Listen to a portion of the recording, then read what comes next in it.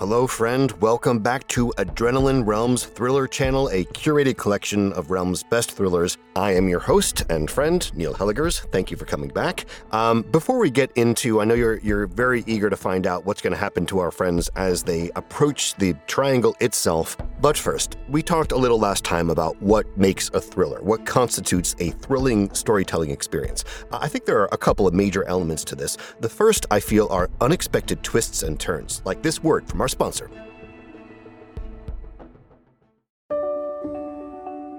Hello, I wanted to take a moment to thank you for listening, and also to explain why you might hear ads like this before, during, or even after an episode. We're a small but mighty team here at Realm, and to help fund our shows, we promote products or services that we think you'd enjoy from a variety of sponsors. If any of our ads interest you, one of the best ways to support us is by visiting the link or using the promo code in the ad. It's pretty much a win-win since you can get some great deals and we can keep making awesome shows like this one. You can also visit realm.fm/partners for more information about our sponsors and how to access the different promotions. Thanks again for joining us in our corner of the universe. Listen away.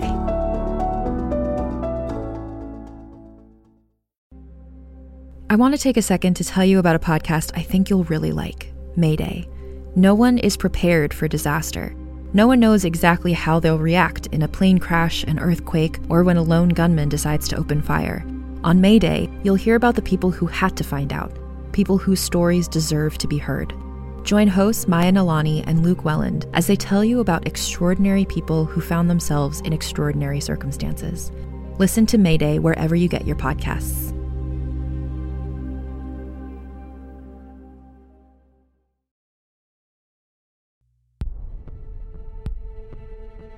Yeah, I'm going to go ahead and ask you to just get used to me suddenly twisting into a word from our sponsor, because that in this world is how I roll. Anyway, the other thing that makes up the story is the storytellers, of course. And I want to talk a little bit about Dan Cobalt, who is an incredible sci-fi writer and one of the writers for The Triangle, of course. So when he's not creeping us out with his stories, he is a genetics researcher, and he is doing next-gen DNA sequencing technology to solve the mystery of inherited disease. So the question arises, is he making sci-fi into reality, or is he unlocking arcane knowledge of humanity's future and then hiding that knowledge throughout the Triangle? I think there's a very strong possibility that's exactly what's happening. So let's just get to episode 2 and find out. This is Realm, this is Adrenaline. I'm your host, Neil Helligers, and here we go.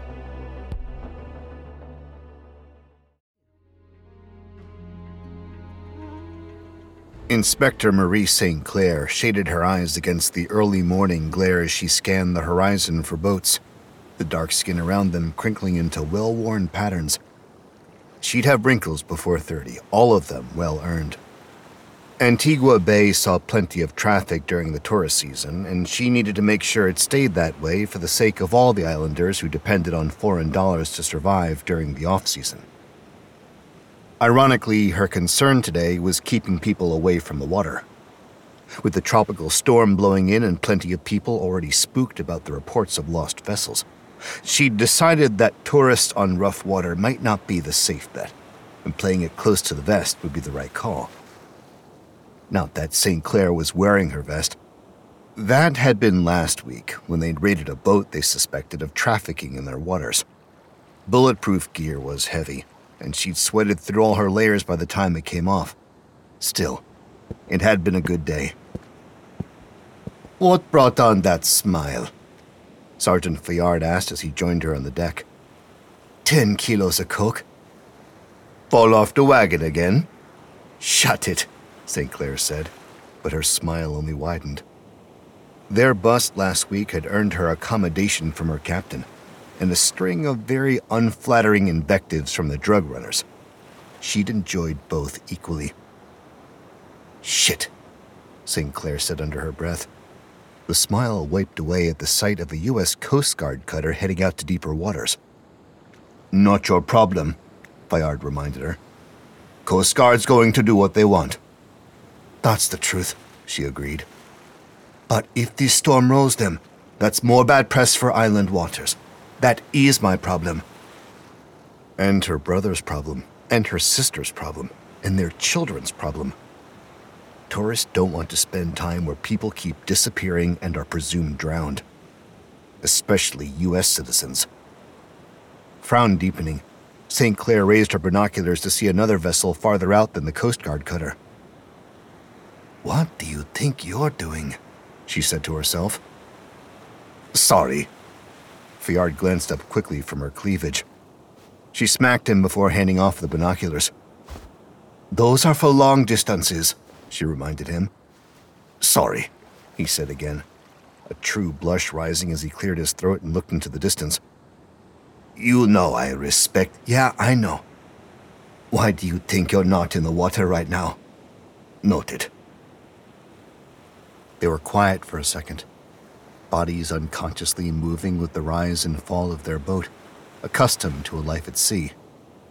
Behind them, one of the corporals rested in the sun, phone tilted against the glare. St. Clair turned and glanced at his screen, her good mood dissolving completely when she saw what he was watching. A reporter stood on the beach, her arms sweeping out to sea. Underneath her scrolled arresting white letters, made more impactful on a red background. Mysterious disappearances at sea raise safety concerns. From the live feed, St. Clair could just make out her own patrol boat. "That's another MLB," Fayard said, dropping the binoculars. "What?" Marie took them back, all her attention focused on the horizon now. "A motor lifeboat," Fayard added. No shit," St. Clair said, elbowing him. "I'm just wondering what the hell the Coast Guard's up to." Fayard shrugged. "Coast Guard business, I guess." "On island waters," Marie said, mouth tight. "Which makes it our business, too." Her crew knew what was coming, but waited for the order. They pulled anchor and gunned the motor, their patrol boat shrinking in the newsfeed as it headed out to sea, bearing down on the Coast Guard with all the might of Marie St. Clair at the helm.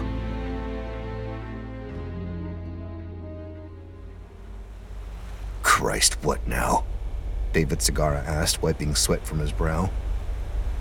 The first Coast Guard vessel had been easy enough to get rid of. All he'd had to do was pull rank and mention top-secret clearance to send the acne-scarred Coast Guard captain running his vessel back to shore, tail between his legs.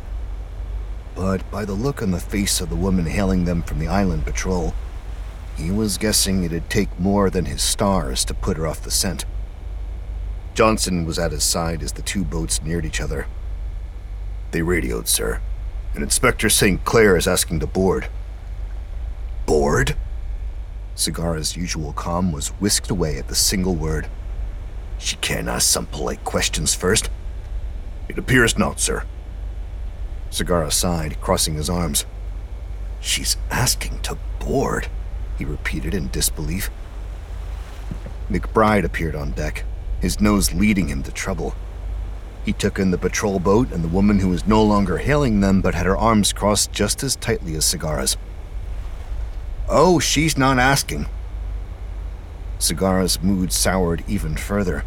With McBride as an audience, he'd never be able to put the island police off without earning himself a paragraph or two in McBride's next book.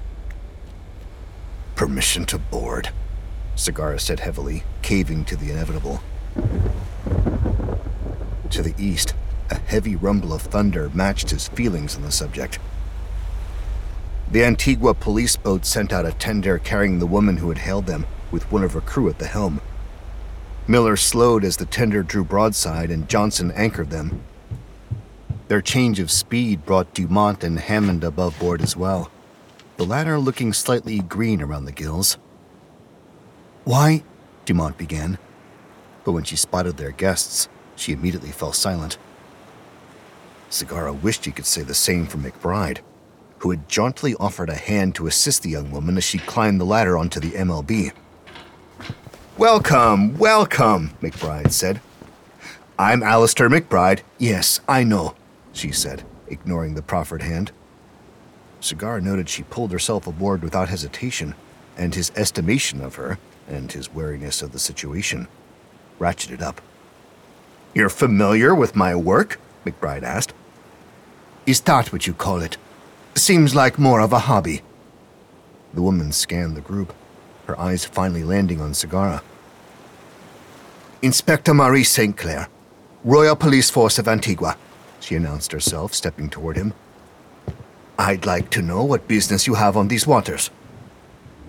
Annoying as he was, McBride's estimation of St. Clair had been correct. She didn't ask questions. Everything was a statement. Nothing that concerns the Royal Police Force, Sagara said, drawing his shoulders back. He was not a small man, but he had the feeling that if St. Clair got much closer to him, she'd be the one looking down. But I am the Royal Police Force, and I do have concerns, she said easily. Over her shoulder, a fork of lightning shot from sky to ocean.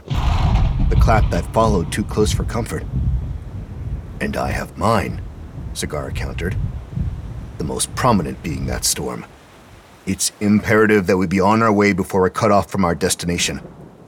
Which is? Damn. Sagara felt his jaw tighten, wishing he could bite back the words. For once, he was glad McBride spoke up to fill the silence. A mystery, even to us, he said. But St. Clair was not impressed, her eyes slipping over the group again, assessing the Navy uniforms and Dumont's cap.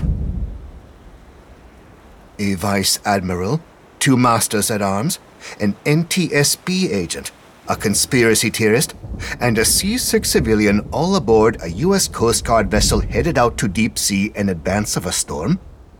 That's no mystery. I know exactly what it is. And what is that? Sagara asked. Suspicious. How are we... Sagara was interrupted by an ear-splitting crash of thunder and gasps as the boat pitched once again, the swell much larger than the last. See that? St. Clair nodded toward the approaching cloud bank. That's more than just a storm. That's an hourglass, and the clock is ticking. I like your style, but I'm calling you out on the mixed metaphors, McBride said. Leave the writing to writers. St. Clair refused to be distracted, her gaze holding Sagara's. Every minute you waste arguing with me puts you on a collision course with that storm, she said. You want to make your destination? You need to get moving. Agreed, Sagara said, gaining the initiative by taking her elbow and steering her back toward the tender. I wish I could say it was lovely meeting you. St. Clair slipped his grip, not content to be directed. I'm not leaving this boat until I have answers, sir, she said, acknowledging his rank begrudgingly. A lifetime spent in the military had ingrained in Sagara the absolute, unquestioning respect that meant orders given were orders followed. He'd been so long on the top of that particular ladder, he wasn't quite sure what to do with a civilian bucking his authority. Except she wasn't a civilian, not quite. She was an inspector. And even though he wasn't part of her chain of command, he'd assumed she would snap to when he said so. But he'd said so, and there'd been no snapping to. Look, he said, dropping the military from his voice and trying for the conciliatory tone that sometimes got him further with his wife when used in moderation. It only made St. Clair's eyes narrow more tightly, but he glossed over it.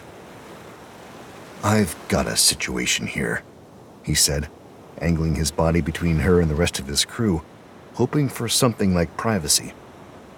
But right when he shifted his weight, a wave broadsided them, sending the deck out from under his feet. His sea legs recovered quickly, as did St. Clair's, but the rest of his crew went down, and a cry of alarm came from the tender, which had become untethered from their boat. Marie!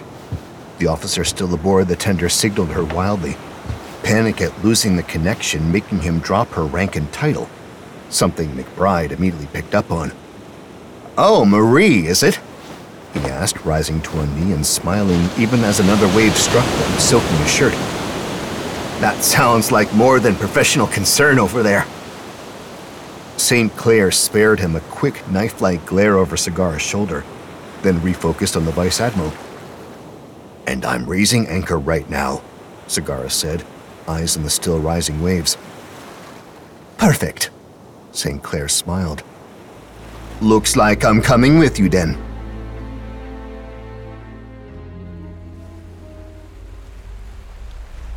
Michael Hammond would have been perfectly happy to live and die at a desk job. At least that's what he was thinking as he hung over the boat's railing, unable to tell if the liquid hitting his face was sea spray, rain, or his own vomit. He'd been all right when they left Water Island, though the rushed nature of their departure made him anxious, constantly checking his bag of audio equipment to see if anything had been left behind. "Did you leave the stove on too?" Dumont had asked him, when she'd seen him unzip his duffel for the third time. The teasing had startled him, and Hammond knew it had shown on his face by the way Dumont's smile faded, aware the joke hadn't landed. "Sorry," she'd said stiffly, turning away before he could come up with anything else, a word, a gesture, a smile. Damn it, he thought to himself. Screwed that up. Right now, he could care less about what Dumont thought of him, or Cigar's irritation at the inspector who had strong-armed her way on board, or whether or not he had left the stove on. All Michael Hammond cared about right now was not dying. And he wasn't giving himself very good odds. He'd listened to enough recovered audio in his lifetime to recognize the controlled notes of panic in Miller's voice as she operated the radio. She might not be saying Mayday yet, but the tone was close. Hammond had just beat it out of the cabin just in time to not spray vomit on the rest of the team, only to find himself the subject of McBride's scrutiny once he was on all fours. "It's biblical out here!" McBride yelled at him over the roar of the wind, pure elation on his face as the prow took a deep dip, sending whatever was left in Hammond's stomach to join the heaving ocean. "Takes away a bit of the mystery, am I right?" McBride continued, his white knuckle hold on the railing not slipping, even as a gust tore his windbreaker open, shredding the zipper. Hammond could only groan in response as a wave broke over them. Cold seawater cleaned his shirt of the mess he'd made, but left behind a chill Hammond was afraid he could never break. "What I mean is," McBride went on, uninhibited, "is it really so shocking that we could lose boats out here, in this?" From inside the cabin came Cigar's voice, more shrill than Hammond had ever heard it. "What do you mean we've lost comms? Are you kidding?" That was followed by Dumont's clipped words, her tone much colder than the wave that had crashed over them. "I don't make jokes about losing communications at sea, sir." Of course you wouldn't, Hammond thought. We both know how those end. "And when you think about it," McBride was still talking, not needing any encouragement from his audience, "planes are even less surprising. They're up there, in that." He pointed to the sky, and Hammond was gripped by a completely convincing fear that a bolt of lightning was about to strike him on the index finger, blasting the boat to pieces and taking whatever their current odds were down to 0. 0. A round circular number, like a hole blown in the side of an aircraft, like a child's screaming mouth as she plummeted from the sky. Hammond was sick again, any attempt to aim over the side of the deck made useless by the fact that it was constantly in motion. Crouching low, head spinning, shoes slick, he grabbed hold of the railing and closed his eyes. "Of course, when you take into account submarines..." McBride drifted off. His professorial tone dropped. "What the hell is that?" Hello, friend. This is Neil Helligers, host of Adrenaline Realms Thriller channel, and I'm here to talk to you a little bit more about the Greenlight app. And this message is, of course, sponsored by Greenlight, but our family was using the Greenlight app even before the first ad in a wonderful, thrilling, cosmic coincidence, right? See what I did there? So again, to catch you up, Greenlight is a debit card and a money app that's made for families. Basically, the way it works is that parents can send money to their kids and keep an eye on their kids' spending and saving. And you can see exactly how much money they have in their account, and there's different ways to give them money. What we've been doing is like a weekly allowance, a certain amount that goes into his account every week. So in order to further the conversation about money and about earning, we're using Greenlight as a kind of a foundation for that conversation. In other words, instead of just the allowance he gets for certain base things that he's expected to do around the house, we are also adding the chore feature, which is certain one-time payments for certain one-time jobs. For example, in our house, we're trying to encourage our son to start walking the dog more. He's old enough for it, he's responsible enough for it, and he's done it enough that he knows what to do. So he can really see that for all those extra times that he steps up and does the dog walk, he gets rewarded for that job well done. And this is the conversation. In life, when you work a little extra harder, you get a little extra compensation, and you can either save that up or spend it how you like. And we're not alone in this. Millions of parents and kids are learning about money on Greenlight. It's a very easy and very convenient way for parents to raise financially smart kids and for families to navigate life together. So sign up for Greenlight today and get your first month free when you go to greenlight.com/adrenaline. That's greenlight.com/adrenaline to try Greenlight for free. Greenlight.com/adrenaline. // So thrilling, right? On a remote island in frigid Lake Superior, a fabricated creature birthed from the mind of a disturbed genius stalks the very people who created it. Ancestor, by #1 New York Times bestselling author Scott Sigler, is a classic tale of science gone horribly wrong. Available wherever you get your podcasts.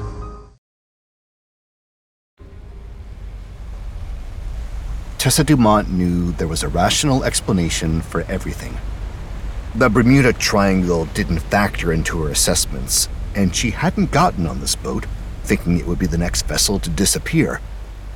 She'd had more than a few close calls in her life, but this one might not have an ending she'd get to relate from a bar stool. Unless that bar was in Davy Jones's locker. Losing all communications had sent Sagara into the closest thing a Vice Admiral comes to panic, which meant that his jaw muscle was ticking, and his voice had gone up in pitch slightly. He'd sent Johnson and Miller below decks, supposedly to take things into his own hands, but Dumont suspected he didn't want them to see a commanding officer losing his cool. St. Clair, however, seemed to have a front row seat. "I can get us there, sir," the inspector was saying. "We've still got navigation."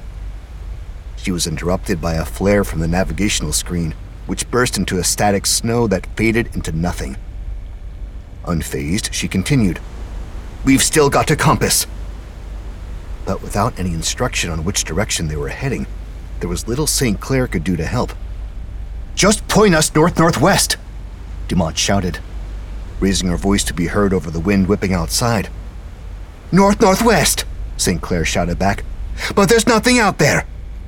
"There is," Dumont said. "And if you're so determined to hear about what we're doing in your waters, you'll get us to land. Otherwise..." A wave crashed over the bow, sending Dumont to her knees. But it was a more effective argument than words, and St. Clair took the helm. Sagara gave Dumont a hand up, and she fell into him heavily as they pitched forward into a swell. "Is everyone below decks?" she asked him. "Not Hammond and that idiot McBride," Sagara answered, shaking his head. "What the hell are they thinking?" "McBride probably isn't," Sagara said. "Hammond, I don't think he wants an audience while he's vomiting." "But he's fine with one while drowning?" "I don't..." Sagara cut off, his eyes focused on something over Dumont's shoulder. His grip on her arm tightened enough that she gasped, twisting away, but the Vice Admiral's gaze didn't change. "What the hell is that?" he asked. Dumont spun, following his line of sight. Dead ahead, a wall of fog ran straight up into the sky, so dense it seemed solid. A closer look told Dumont it was swirling, but not even the force of the storm's winds could dispel it. "What do you want me to do?" St. Clair yelled, her hands tight on the wheel. "Are we on course?" Sagara asked. St. Clair glanced at the compass. "Yes." "Then hold your bearing." "Sir?" St. Clair ventured. "I've never seen anything like this." "Hold your bearing," Sagara repeated, eyes locking with Dumont's. They were hit with another wave, but Dumont lurched forward, making her way to stand next to St. Clair. "I've never seen anything like it either," she told the other woman, leaning into her to be heard. but other people have, and part of my job is to figure out what happened to them." St. Clair was quiet, eyes ahead as their prow disappeared into the fog, no longer visible from the cabin. "So we're going where they went," DeMont continued. "Congratulations. You talked your way onto a boat headed straight into the Bermuda Triangle." The fog enclosed them, sliding along the windows of the bridge, thick as paint. "Except there is no strait anymore," St. Clair said, pointing to the onboard compass. It was spinning wildly.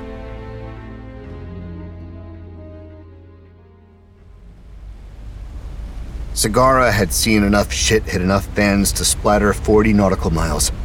But this was something new. Was this what had happened to the Wasp? "Do what you can," was the best advice he could give the St. Clair, DeMont at her side before leaving the bridge. Loyalty to sailors was what had put him in this position, and he was damned if he was going to lose more on this godforsaken mission. He'd sent Johnson and Miller below decks out of caution, but he was glad now they hadn't witnessed that unearthly wall of fog. No sailor could stare it down and call it normal. Best to keep them at ease, even if that meant keeping them unaware. Sagara still had his sea legs, and the safety lighting led him down the narrow metal stairs to where Johnson and Miller sat, shoulder to shoulder. Even in the tight quarters, they attempted to rise when he entered the room. "Addy." He didn't get to finish his order, interrupted by the sound of tearing metal. A bone-jarring shudder shook their boat, and Sagara felt each rip in the hull as if it were his own skin giving way. He was thrown off his feet, head narrowly missing the sharp-edged metal corner of the electrical box. Johnson was not so lucky. It caught him on the curve of the neck, the shower of blood instantaneous. Well-trained, Miller was at his side immediately, but Johnson was past all assistance. Miller got him onto his back with Sagara's help, but neither of them expected anything other than the blank, unseeing stare that met them, his torn throat flapping open like a circus tent. "Sir?" Miller's voice was steady, but she lacked the capacity to put together any sort of question to follow that one word. Sagara put a hand on her shoulder, knowing instinctively that the young sailor had never seen death before. It was easy to spot when you knew what to look for. The rush of shock, followed by an eerie calm and detached fascination. Miller's eyes followed his movements as he stripped Johnson of his sidearm. Afraid it might appear heartless, Sagara searched for words, but was saved from responding by a cold rush of seawater that flowed in through the rupture, mixing with Johnson's blood.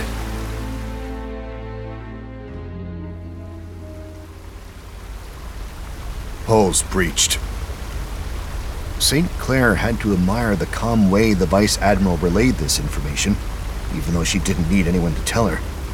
"No shit," she shot back, the wheel jerky in her hands, made clumsy by the weight of the water they were taking on and the storm that still battered them. "What the hell did we hit?" Sagara asked. "That was metal on metal," DeMont said, echoing St. Clair's thoughts. They had hit another boat, even if they couldn't see it in this persistent fog. "We're taking on water. What's our bearing?" Sagara asked.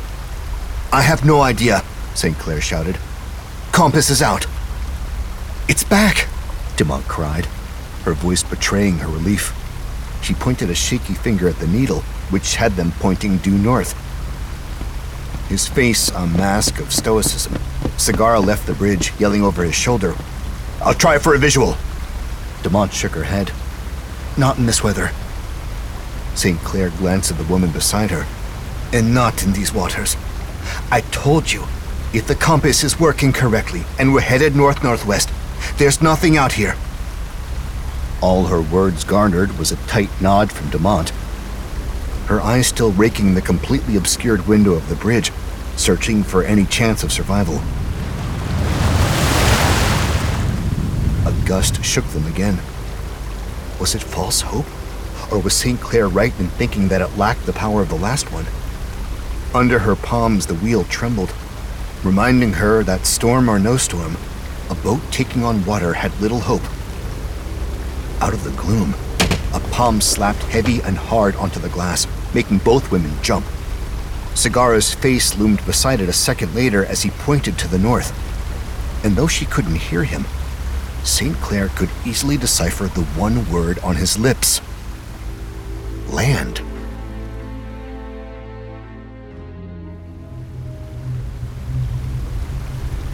Hammond had asked to die after he lost Amanda, believing there was nothing left for him in the world. Now, coldly assured by the wind and the rain that he was still solidly located in reality, he wondered if it was time to ask again. Hammond was all too familiar with the sound of metal screeching against metal. McBride would have lost his fingers if Hammond hadn't grabbed him around the knees, pulling him back from the railing right before a rusted hulk slid past them, flakes chipping onto the deck. The whole boat shook, and McBride came down on top of him, flattening Hammond's ribcage. "Get off," Hammond said through gritted teeth.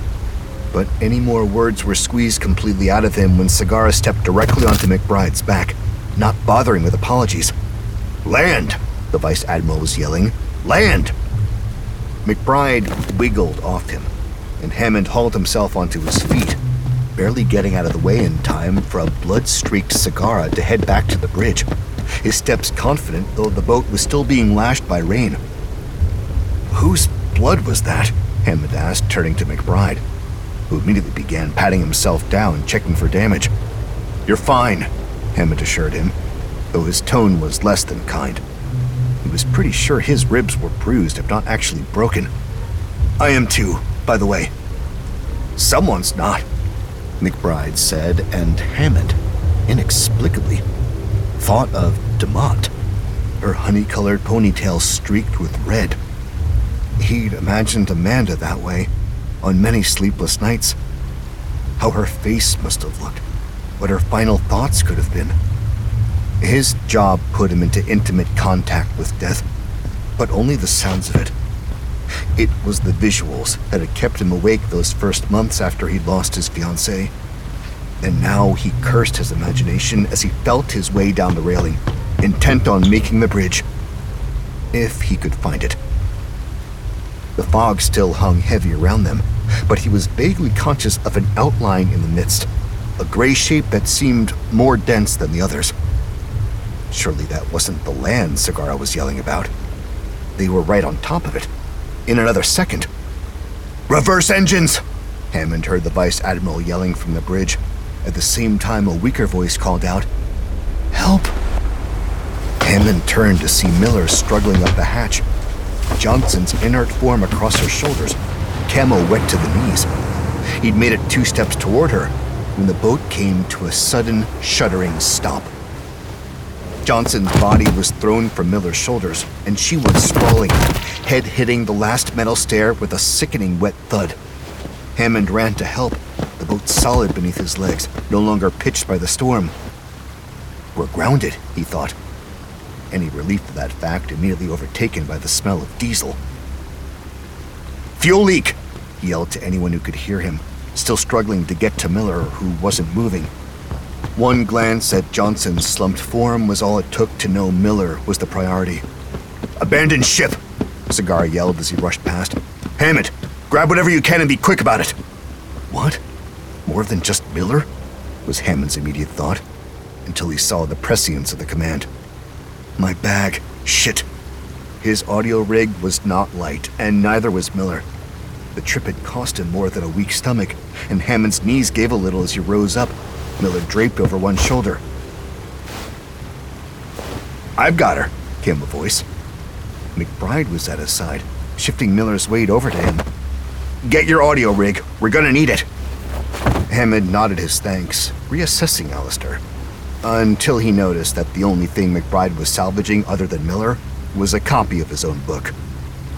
"Writers," Hammond muttered under his breath, throwing his duffel over his shoulder and making for the ladder. St. Clair made it first, arms loaded with bottled water, the boat's first aid kit dangling from her elbow. Smart, Hammond thought, impressed as she skipped the ladder entirely, going for the short leap to wet sand below. He followed suit and sank in up to his ankles, the still roiling tide, now brightly colored with diesel fuel, threatening to mire him. "Here!" came a shout, and Sagara pulled him free with one hand, the other tightly gripping a sidearm. "Really?" Hammond's stressed mind spat out. "All you salvaged was a gun?" But he was glad Sagara didn't have full hands when a wave crashed onto the beach, knocking over McBride and dumping Miller off his shoulders into the water. A true swimmer, Sagara exhaled completely before going under after her. Gasping, McBride got back to his feet, fanning the pages of his book in a vain attempt to dry the pages in the still falling rain. Hammond looked down at his own bag and saw that it was wet up to the zipper. "Dumont!" Hammond screamed at Sagara as he surfaced, one of Miller's limp arms around his neck. "Where's Dumont?" The Vice Admiral looked to the beach, but only St. Clair and McBride could be seen, running for the shelter of some overhanging rocks. Hammond glanced at the boat, where he could see Dumont still on the bridge, tearing at the dashboard. "I'll go," he called to Sagara, who was dragging the unconscious Miller to shore, seawater dripping from them both. Hammond's arms barely held his weight as he clambered up the ladder, feet slipping on the deck as a gust pushed him from behind. He flung open the door to the bridge to see Dumont wielding a crowbar. "What the hell are you doing?" he yelled at her over the rain pummeling the roof. Dumont either didn't hear him or chose to ignore him, wedging the crowbar into the dash and pressing down with all her might. Plastic cracked, and a flying piece of debris nearly hit Hammond in the face. He grabbed her arm. "We've got to go!" Dumont glanced back at him, crowbar in hand, shoving her wet hair out of her face with the other. It was more than a little intimidating. "There's a fuel leak," he insisted, pulling on her arm. "Are you seriously here to save me?" she asked. "I'm not a damsel in distress. I'm a woman trying to ensure that we'll be able to send a distress call." She shook off his hand, turned back to the dash, and jammed the crowbar above the radio, giving a tremendous heave. There was another crack of plastic. "So kindly, get out of my way!" The dash split in two, and Dumont buried her hands around the radio, tugging it free. She pushed past Hammond, handing it to him. "Keep this dry," she instructed, and disappeared out into the storm. Hammond tucked the radio under his jacket, where it pressed against his aching ribs. Above him, on the bridge roof, he heard another horrific crack. Christ, what is she doing now?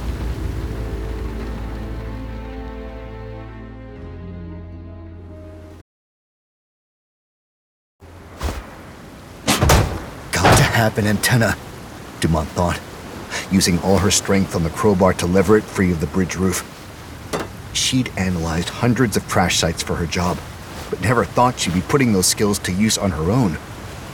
St. Clair had pulled the first aid kit from the wall the second they hit land, trusting Dumont to her own skills with a quick nod and a shoulder squeeze as she left, which she greatly preferred over Hammond's ham-handed attempt at gallantry. He was still green around the gills, and she might end up carrying him off the wreck. Still, he wasn't wrong. The diesel fumes were strong, and they should all be clear. But Dumont couldn't stomach leaving the radio at risk of ruin if water reached the bridge. And once she had the radio, it only made sense to get the antenna as well. Without it, the radio would be useless. Hammond's head appeared over the edge of the roof. One arm curled around the radio, nestled under his jacket. "What are you doing?" The crowbar popped free of the wedge she was attempting to make, sending her back a step. Dumont slipped off the roof onto forward storage, crowbar flying. Hammond must have been feeling better than she thought. He was at her side in a moment. "You okay?" "Yeah," she said, looking straight up into the rain, black spots dancing with the drops. "I'm fine." A roll of thunder contradicted her. "Look," Hammond said, voice oddly calm against the backdrop of the storm. "We need the antenna. I get it. But we're leaking fuel. It's the middle of a storm, and you're trying to pry it off a metal roof using a crowbar. You're a human lightning rod, and I've already seen one dead body today." Johnson, Dumont thought. Shit. She blinked against the rain, and Hammond gave her a hand up. "Let's get to shore," he said. "The antenna will be here when you get back." Technically, there was a chance it wouldn't. The storm swell was still strong, but the boat did seem solidly grounded. Dumont was used to setting a goal and accomplishing it, no matter the obstacles. But Hammond was right. Getting herself electrocuted wouldn't do the team any good. Or herself, for that matter. Still seeing stars, Dumont slid down with Hammond to the wet sand. The storm was letting up in ferocity, and the fog seemed to be pulling away from the shore, but a dense rain was falling. They found their way to the overhanging rocks McBride and St. Clair had been running for, believed to find a shallow cave that offered shelter. The rest of the team was huddled together, Sagara and St. Clair leaning over Miller's prone body. McBride hovered, making suggestions that weren't needed. "How is she?" Dumont asked. St. Clair shook her head. "Unconscious. I bandaged the wound, but it's not external injuries I'm worried about." Dumont nodded. If Miller remained unconscious, her brain could swell enough to pinch off its own blood supply and starve itself of oxygen. They had nothing to stop the swelling, and Miller could easily die on their watch without ever waking up. Cigar leaned back on his haunches, stripping off his camo jacket to bundle under Miller's head. "We'll need to retrieve Johnson," he said to no one in particular. "He's below," Hammond said. "Miller lost him back down the stairs when she collapsed, and He had to choose, Dumont thought. I should go easier on this guy. "It's all right," she said, resting a hand on his shoulder. "Nothing you could have done for him," Sagara agreed. "But the hull was damaged." He didn't go on, but Dumont could infer plenty. Johnson's body was underwater, which would make recovery more difficult and, to be frank, a lot more disgusting, depending on how long it was before they could retrieve him. The hull must have been badly damaged to let in that much seawater before St. Clair had grounded the boat. Dumont remembered the shudder of impact, the twisting, screaming sound of metal on metal. "We hit another boat out there," she said, turning to Hammond. "There could be survivors." He shook his head. "It was a wreck. If there was anyone left on that boat, they'd been dead a while." Dead and in a lot worse shape than Johnson, Dumont thought. "Did you get a good look at it?" she asked. "Could it have been one of the crafts we're looking for?" "No," McBride said, joining the conversation. "That was a rotted-out hulk. Chunks of rust fell off it as big as my—" He cut himself short when he caught Dumont's glare. "Well, they were big, anyway." "So we've got one dead and one injured," Sagara said, assessing the situation. "We've salvaged some bottles of water, one first aid kit, good thinking, St. Clair, and 2 sidearms, mine and Johnson's." "And you're going to carry both?" St. Clair asked, eyebrows indicating her disagreement. "For now," Sagara said. "One radio," Dumont announced, and couldn't help adding. "But no antenna." "My audio rig," Hammond chimed in. "And a copy of the Bermuda Triangle. There are 3 sides to every story. Facts, theories, and conspiracies," McBride said, raising his book in the air. "2 subtitles?" Dumont asked. "I couldn't pick." "Where does that leave us?" Sagara asked. Chapters 1 through 4 are badly water damaged." "Not your damn book," the Vice Admiral interrupted McBride. "Where does that leave us in terms of rescue and getting medical assistance for Miller here?" McBride fanned his pages, sulking. "For now, nowhere, sir," Dumont said. "I can't send a signal unless we have the antenna." "Can you make that happen once the storm is past?" Dumont didn't want to spread false hope. She hadn't assessed the condition of the radio and had weighed the odds of damaging it through removal versus it being melted in a possible diesel fire. The antenna didn't seem damaged by their crash, but she couldn't give the team anything other than her honest opinion. "It should be possible," she said, careful to not make any promises. Does anyone know where we are? Even with a functioning radio and antenna, she'd need to let the rescue teams know their location. We were heading north-northwest before the compass went insane, St. Clair said, rising from her position next to Miller. But I don't know how long we were navigating that storm. Dumont knew what St. Clair meant.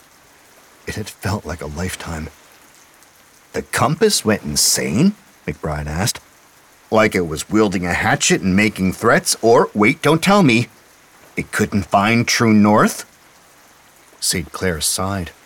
A shared glance between her and Dumont, all it took to set a smile spreading across McBride's face. That wall of fog? A spinning compass? Guys, we're in the Bermuda Triangle. His smile didn't exactly fade when everyone gave him dark looks. What? That's exactly what we wanted, right? Yes, Segarra concurred, eyes still on Miller. Just not like this.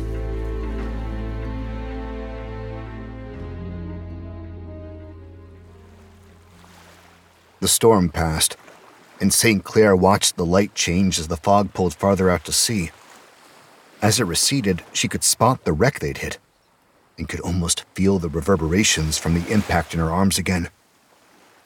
Damn it, she thought, spotting a long scrape down the side of the old ship where they made contact. If I hadn't hit it. But no, what's done was done, and going over it in her mind would change nothing. Johnson was dead, Miller comatose, and while those two things weren't necessarily on her conscience, there was nothing to blame but her own bullheadedness for the fact that she was sitting here on a rock, stranded in the middle of the Bermuda Triangle. Nice work, Marie, she said aloud, her voice catching in her throat when she spotted something else in the surf. Dear God, is that a helicopter blade? St. Clair shaded her eyes. It could be a propeller. Who knew how many wrecks littered the sea around this place? A hand clapped on her shoulder, and she gripped it instinctively, bending the wrist until there was a high cry from behind her. I give, McBride said, down on his knees in the sand. I was just coming to tell you we're headed over to our wreck. Our boat, she corrected him. We don't know for sure it's a wreck. And don't sneak up on women. You heard the hull tearing, same as me, he said, rubbing his forearm. Our boat's a loss, and I wasn't sneaking. Maybe not on purpose, but he had come up behind her very silently for a man of his size. St. Clair wasn't used to being taken by surprise. Sorry, she said. Are you hurt? Only my pride, he said with a smile. But that'll be fine once my book's dry. St. Clair spotted it on a ledge, pages fanning in the breeze. It's salvageable, McBride assured her. Some of my notes were in ink and they did run a bit, but I should be able to reconstruct them from memory. I'm working on a deluxe edition with new material. Uh-huh, St. Clair said, sliding off the rock without encouraging him to continue. She didn't need to. McBride followed her as she trailed the rest of the team, a steady flow of unwanted information filling her ears. What the hell? Dumont's voice carried back to them as she broke into a run. Headed for the boat. St. Clair hit the brakes, instinctively spreading her arms and stepping in front of McBride to shield him from any danger. Still talking, he walked directly into her, stepping on the backs of her shoes. So much for being light on his feet. What's going on? He asked directly into her ear. Why hadn't she thought to grab toothpaste and a toothbrush as well? I don't know. There's... Holy shit! He interrupted her, breaking into a run. The antenna is gone. Everything is gone, St. Clair corrected him. She knew better than most how profitable it could be to strip boats. Anyone who took the antenna was smart enough to lift more than that. St. Clair didn't bother running to catch up to McBride. If there was nothing left on the boat now, there'd be nothing there later either. The antenna will be here when you get back. Dumont was throwing Hammond's words back in his face. That's what you said. Vice Admiral Sagara traversed the deck, lightly stepping over the hatch below, where he could see the water had risen at least 4 feet. "How was I supposed to know?" Hammond was trying to defend himself, but it was not going well. Sagara shook his head as he lowered himself into the water below decks. Demont was pissed, and rightly so. The loss of the antenna meant a lot of things, none of them good. But it wasn't only the antenna that was gone. Sagara had swept the deck, noting every removed bolt, the cracked console inside the bridge. He'd had to drop himself below decks using his forearms. The bastards who'd stripped them had even taken the damn stairs. Whoever it had been, and that was something he needed to know right now, as in yesterday. They had left one thing behind. One thing they couldn't use, but which Sagara was relieved to see. "Sorry, Johnson," he said under his breath, hooking the corpse with his elbow. By the time he'd hauled the body above board, nothing short of pure chaos had erupted among the others. St. Clair was off to the side of the wreck, her brow furrowed, focused intent on the ground. Hammond stood, arms crossed, clearly unsure what to do with himself, while Demont had climbed onto the deck, discovering nothing that Sagara hadn't already learned. McBride hauled himself over the edge of the ladder, upper lip laden with sweat. "You guys," he said. "You guys!" "They even took my damn crowbar," Demont shouted at no one in particular. "Yes, but who?" McBride asked, finally getting the imperative question out. "Who took your crowbar?"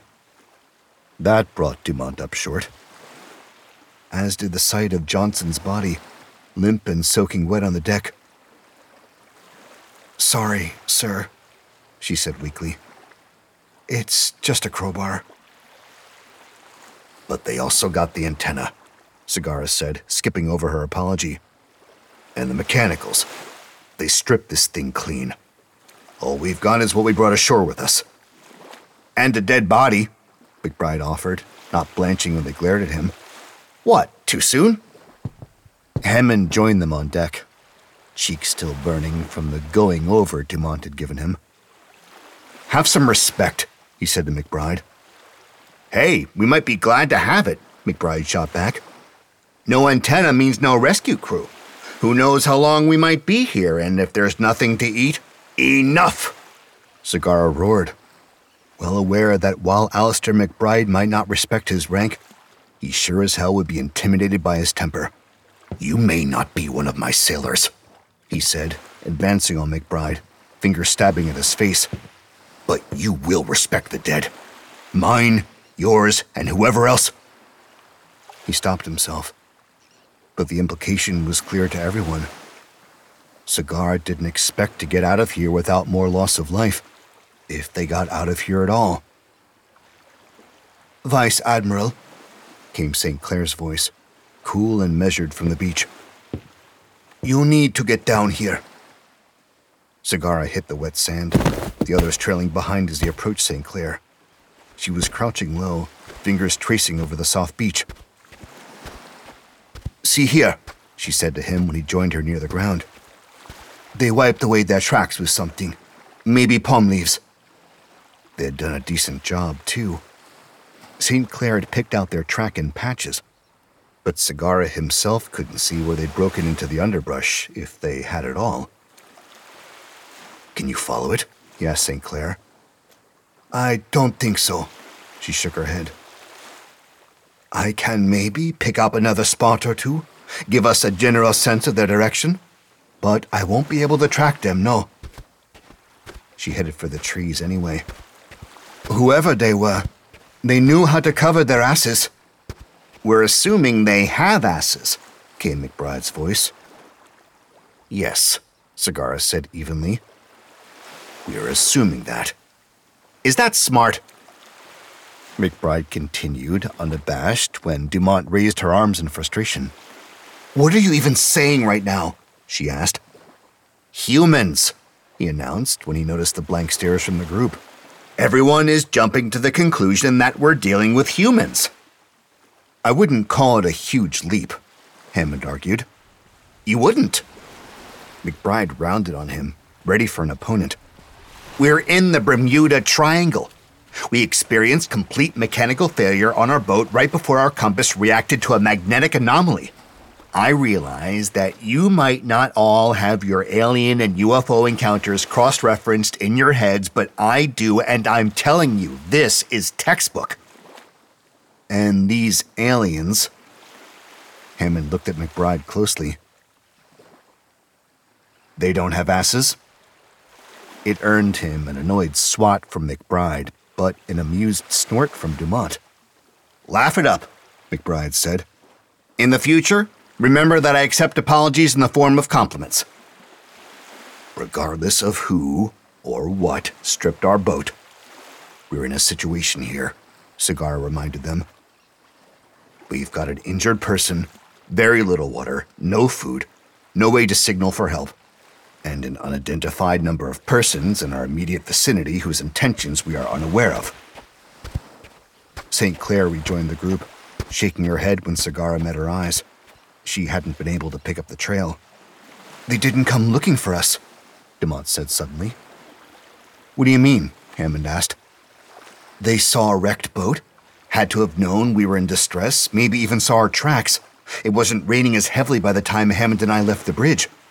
They knew we were here and they didn't come find us. I don't think they mean any harm." "Same situation, different angle," Segarra responded. "They saw a wrecked boat, stripped it, and showed no interest whatsoever in discovering who came ashore. And they took our only means of signaling for rescue.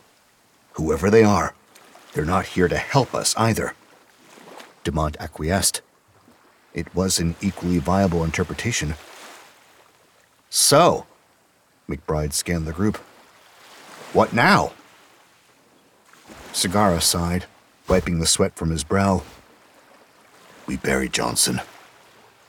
"Bury him? Here? Sir, St. Clair began, but Segarra cut her short with an outward palm. "This is a waterlogged body. I'm assuming you have some experience with those?" St. Clair nodded grimly. "I don't like it any more than you do," Segarra went on. "Probably less. But the fact of the matter is that we have no immediate means of leaving the area, and Johnson will be a breeding ground for bacteria sooner rather than later. He may not be home, but this will be his final resting place." "Okay," McBride agreed. "But like Dumont said, they even took her crowbar. What are we going to bury him with?" "You got a pair of these?" Segarra asked, holding out his hands. "Yeah?" "Use them."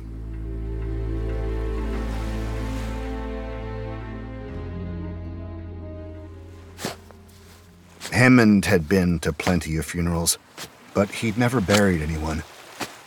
A somber mood settled over the group as they worked, hands digging first in soft, warm sand, then deeper into cool soil that jammed underneath his fingernails, pushing back the soft skin there.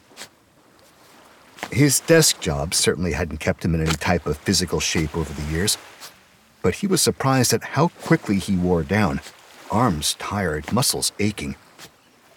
He could remember a time, it couldn't have been that long ago, when he and Amanda would run a few miles before dinner, just because they could. Christ, I probably couldn't run the length of a football field right now, he thought, stepping aside to make room for McBride, who was, incredibly, barely sweating. They'd been spelling each other in turns, those at rest taking periodic small sips from the bottled water St. Clair had brought down from the cave, along with a report that Miller was still unconscious but breathing steadily. Beside him, Dumont stretched her legs, achy from all the crouching. She could probably run a mile, Hammond thought, eyeing them, then chastised himself for checking out another woman's legs right after reminiscing about Amanda. What's wrong with you, he thought. But the answer came reflexively. Nothing. Nothing was wrong with him. He was alive, stranded on a deserted island with an intelligent, good-looking woman, and if he noticed her legs while burying a dead body... Okay, yeah, maybe there was something to be said for timing. Getting there, Segarra said, glancing at the size of the hole. They had agreed that 6 feet deep was unrealistic, but they had no idea what kind of wildlife might inhabit the island, and nobody wanted to bury Johnson a second time, not to mention attract anything in the first place. Anything. Hammond gave a shudder. He didn't buy McBride's theories, but he had to admit that something odd was going on around them. The mechanical failure, the compass, all the crafts that had disappeared into these waters before them. And Hammond hadn't missed what might be blades rising above the sea either. They caught his attention and his breath for a moment. Then his eyes met St. Clair's, and she shook her head. Later, he thought. Later, he'd point out the additional wreck, one more to add to the list of what they'd already come in search of, plus the identity of the wreck they'd crashed into, and who knew what was underneath the waves.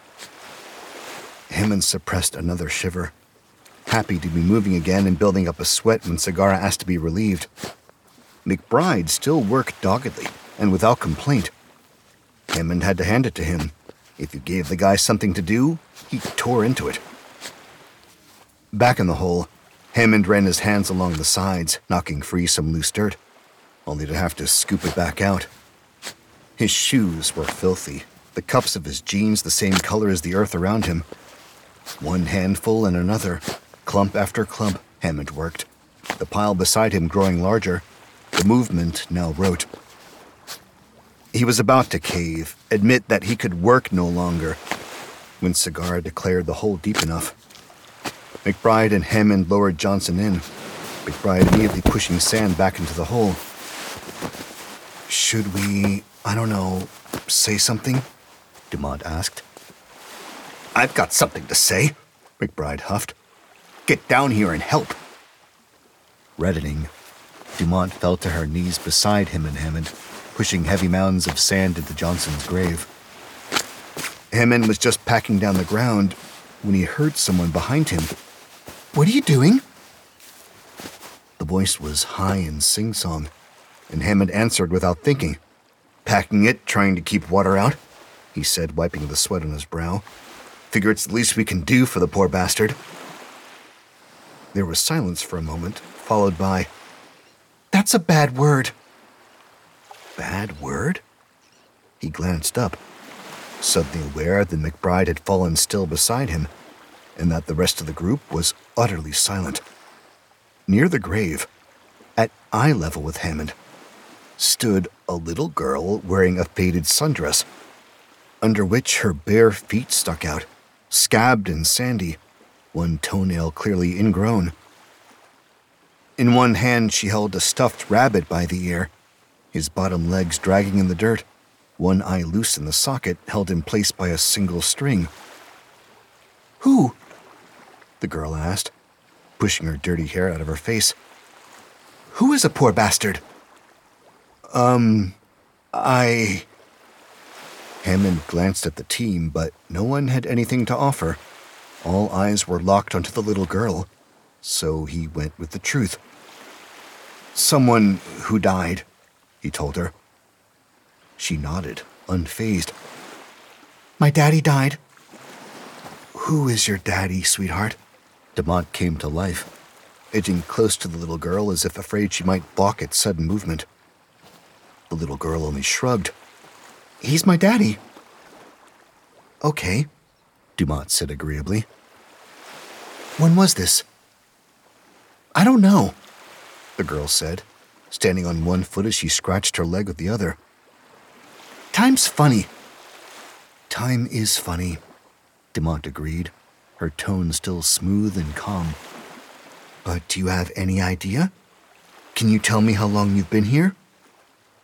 The girl's face scrunched up, as if she were calculating, but all her concentration only ended up in another shrug. St. Clair stood, easing her way over to the girl and motioning to Sagara to cover the worst of Johnson's injuries. How about this? St. Clair said, clapping her hands together when the girl's eyes moved to Sagara. What can you tell us about yourself? I'm 5, and I like to fly in Daddy's plane, the girl announced proudly, and something in her tone tickled Hammond's memory. Yeah? St. Clair said affably. And who is this you've got with you? She motioned to the rabbit, touching an index finger lightly to his black plastic eye. That's Mr. Babbitt, the girl said. He takes good care of me. I bet he does, St. Clair went on. But a cold feeling rushed through Hammond. One he knew Dumont, McBride, and Segarra could feel as well. Mr. Babbitt. Jesus. This was the little girl from the audio. Dumont caught his eye, her own round and unbelieving. She was alive. That little girl was alive and talking to them here on the beach. It wasn't some unknown third passenger or co-pilot she'd been talking about on the audio, but her stuffed rabbit. But he didn't land the plane for her, Hammond thought. How the hell was this girl standing here, right now, alive and fine, minus a few scratches here and there, plus a heck of a big bug bite on her calf? Kiddo? Hammond interrupted St. Clair, who was still asking the little girl about her stuffed animal, unaware of the magnitude of the girl's presence, having never heard the audio recording of her crash. What's your name? Can you tell me that? I'm Olivia, she said brightly. I'm 5 years old and I love to fly. Shit, McBride said, no longer able to hold it in. Shit. Olivia's brow furrowed, her teeth clamping down on her bottom lip. Nice, Dumont said, smacking McBride on the shoulder. But Hammond didn't think it was McBride's language that had caused Olivia's consternation. Her eyes were looking out to sea, a worry line that no 5-year-old should have, creasing deeply on her brow. We have to go, she said abruptly, pulling Mr. Babbitt tight to her chest, the animal's loose eye rolling freely on its furred cheek. We have to go now. Why's that? St. Clair asked, rubbing Olivia's arm. Why do we have to go? It's time to hide, she said. And we need to go. Her voice faded a little, her gaze growing panicked as she swept the horizon. We need to go now, honey, Dumont said, coming to the girl's side. Everything is okay. We're here. Everything is going to be... No, St. Clair said, her worry lines deepening as she looked at Olivia. This kid is scared, and she knows this island better than we do. If she says we need to hide, I say we go. But why? Dumont asked, hands on Olivia's shoulders, which were shaking now as she began backpedaling. The girl stared back at her, wide-eyed. Because the moon people are coming.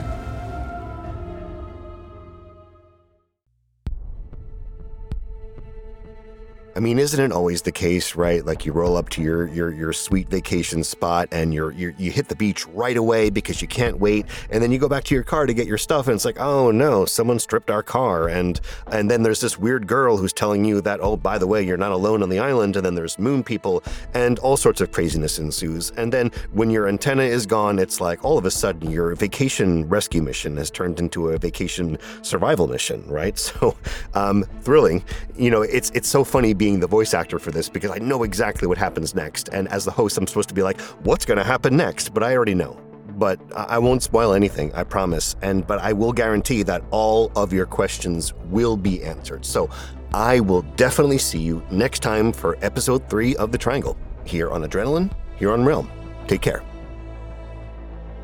You're listening to Adrenaline, The Triangle, created and produced by Realm, your portal to another world. Listen away.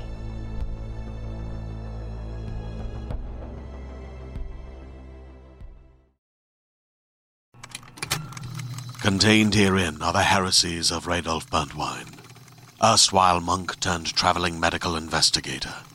Join me as I uncover the blasphemous truth of a plague-ridden world, that ours is not a loving God, and we are not its favored children. The heresies of Radolf Burntwine, coming January 2nd, wherever podcasts are available.